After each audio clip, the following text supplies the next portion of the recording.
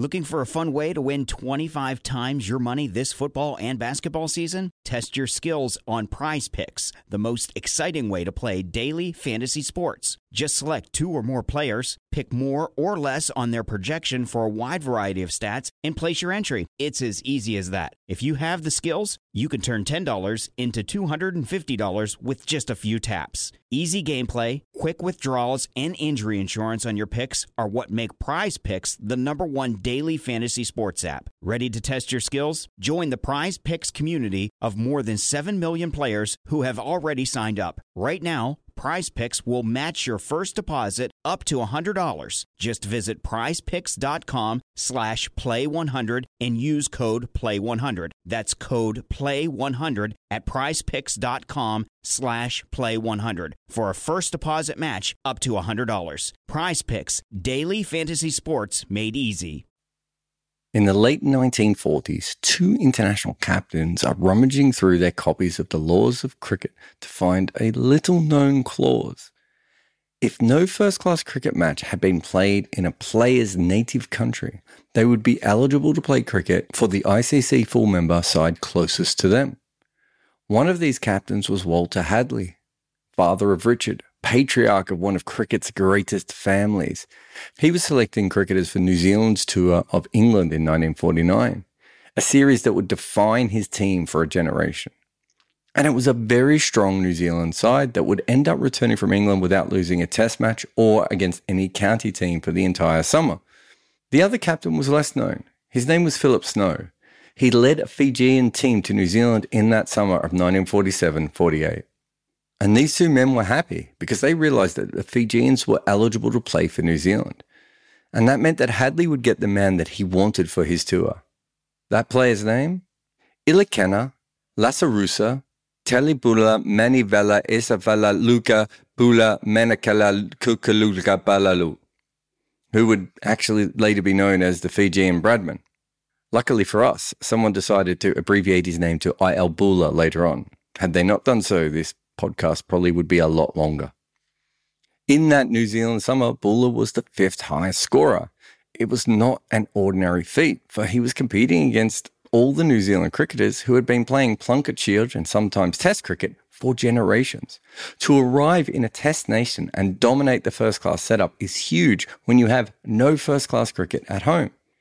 Bula eventually didn't go on that England tour as part of the New Zealand side. Hadley thought it might not go down well with the homeborn cricketers, and Snow felt that Bula would be far too homesick going on a 6-month tour. So Bula remained a Fijian-only player, but he still played some big games. In 1956, a West Indian team toured New Zealand, and they stopped in Fiji, and they lost the main match. In that game, Bula was the 2nd top scorer. He did that dressed in a sulu, a Fijian skirt-like garment. The Fijian were cricketers unlike anyone else.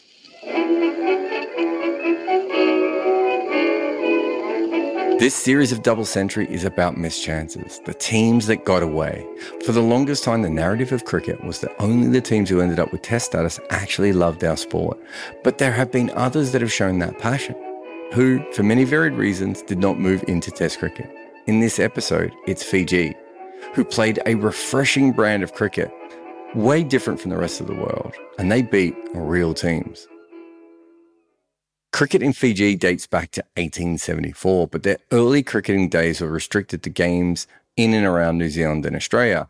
In 1894-95, they won 4 out of their 8 matches on a tour of New Zealand. They also toured Australia in 1907-08 for 26 matches. In those, they drew against New South Wales, Victoria, South Australia, Queensland, and 2 Tasmanian teams, and twice against Tasmania. But because they are such a small nation, that remained Fiji's last major foray into international cricket until the 1947-48 tour of New Zealand. That was the I.L. Bula tour. He scored over 1,000 runs in all the matches, and in the first-class matches alone, he'd scored almost 500 at an average of 46. Data on him is difficult to find. Only 9 of his matches were ever given first-class status. In those, he scored 702 runs at over 40 with 200s. Against Waikato, Bula made 77 and 53 not out. He hit 9 sixes in the match. The Waikato Cricket Association presented him with a ball inscribed in silver. They said he hit the ball the hardest they'd ever seen. Fiji then chased 247 in less than a day to beat Wellington, and Bula made 88. Against Walter Hadley's Canterbury, he made 63 and 120, which was his highest first-class score. Fiji lost, but this was the match that made Hadley look up the rule books. Against Auckland, Fiji found themselves 52 runs behind in the first innings, but Bula and Harry Apted had a great partnership that gave them a lead, and the Fijians actually defended that total. And as good as they were, they also stood out for how they played. As I mentioned before, Bula did most of this batting in a sulu, which was a skirt that would end up just on top of his pads. And that was pretty common of the players in his team. Many of them also played barefoot as well. Bula was not what you would call an orthodox batter, and he was from a very unorthodox team. After the games, he would often entertain the crowd with South Sea songs. The Fijians actually became incredibly popular on that tour, and Bula was the most popular among them. Young boys in New Zealand used to hunt him for autographs. It's probably lucky he was using IL Bula for those autographs as well.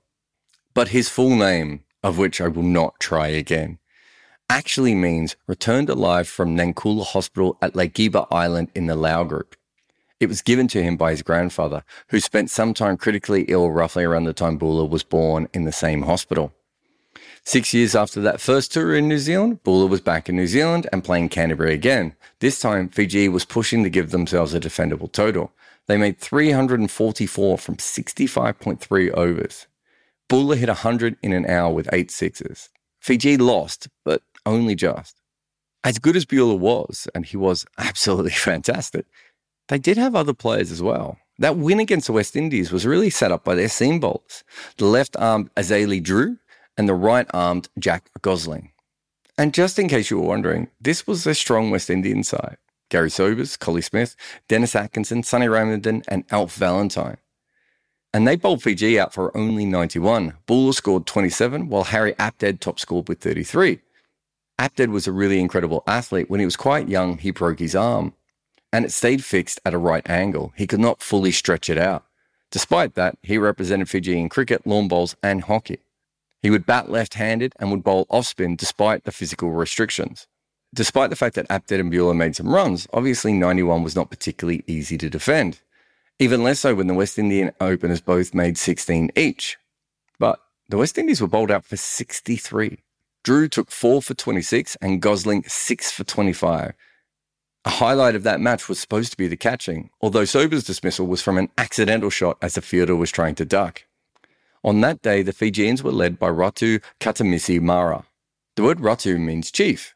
It is used by Fijian nobility. Ratu Mara was 6'5", and he was the fastest man on the side, and in all the recorded matches, he averaged 18 with the ball.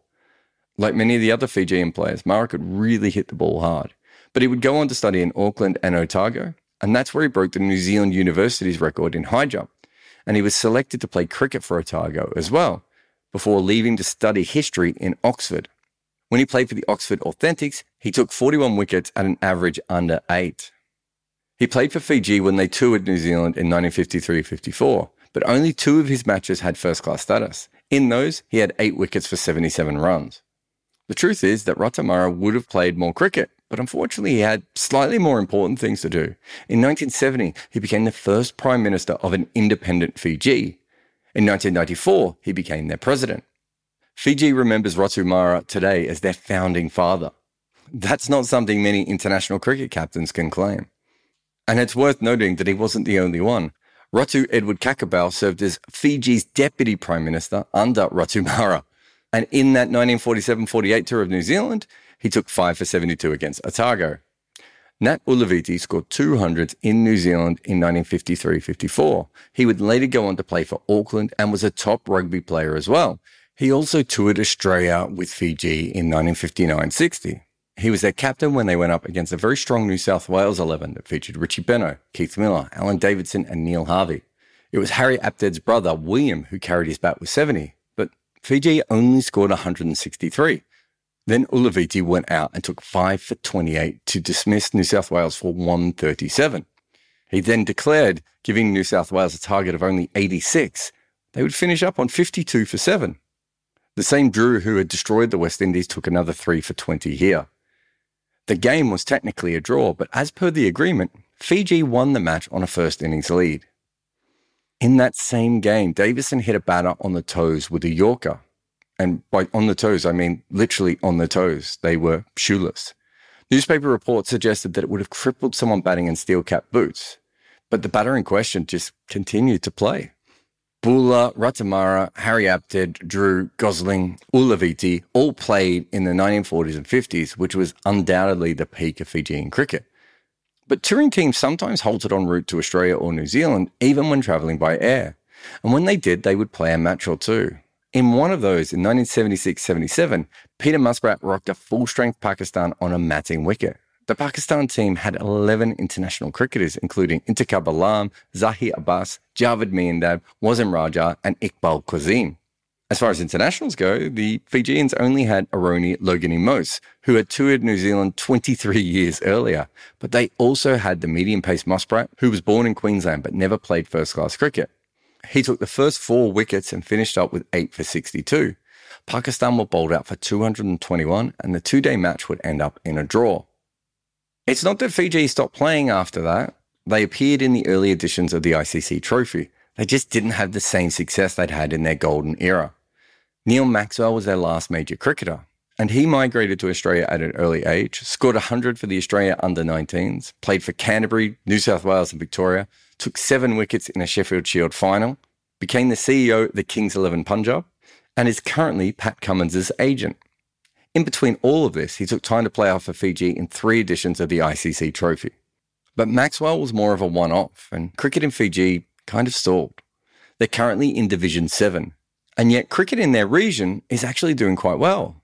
Teams like Papua New Guinea and Vanuatu have completely surpassed Fiji, and their golden era is just so long ago now. But there is one player from that time that we haven't mentioned yet, Petiro Kubanavanua. He was a left-handed batter who, again, you're not going to be shocked, hit the ball very hard, but it was his fielding that made him popular. Part of the reason is because he would run very fast in his Sulu, but he had a deadly throwing arm from the deep. Kubunavanua's most iconic fielding moment was actually not involving a cricket ball. It was when he was fielding at square leg in Malaya in a wartime match, and a swallow kept annoying him. So he caught the bird and tucked it away in his Sulu pocket for the rest of the session. But the reason we're mentioning him here is that in 1974, Fiji issued a stamp to celebrate 100 years of cricket for their country. On it was Kubanavanua in a Sulu, barefoot, throwing from the outfield. This was a nation that loved cricket so much, they put fielding on a stamp. In fact, Kubanavanua appeared on a stamp 2 years before Don Bradman would in Australia. I think it's undeniable that cricket is no longer a major part of Fijian culture. But think about that stamp. Ratamara becoming their Prime Minister, President and founder, and I. Al-Bula getting Walter Hadley to check the cricket playing laws to see if he could get him. This was clearly a real cricket nation.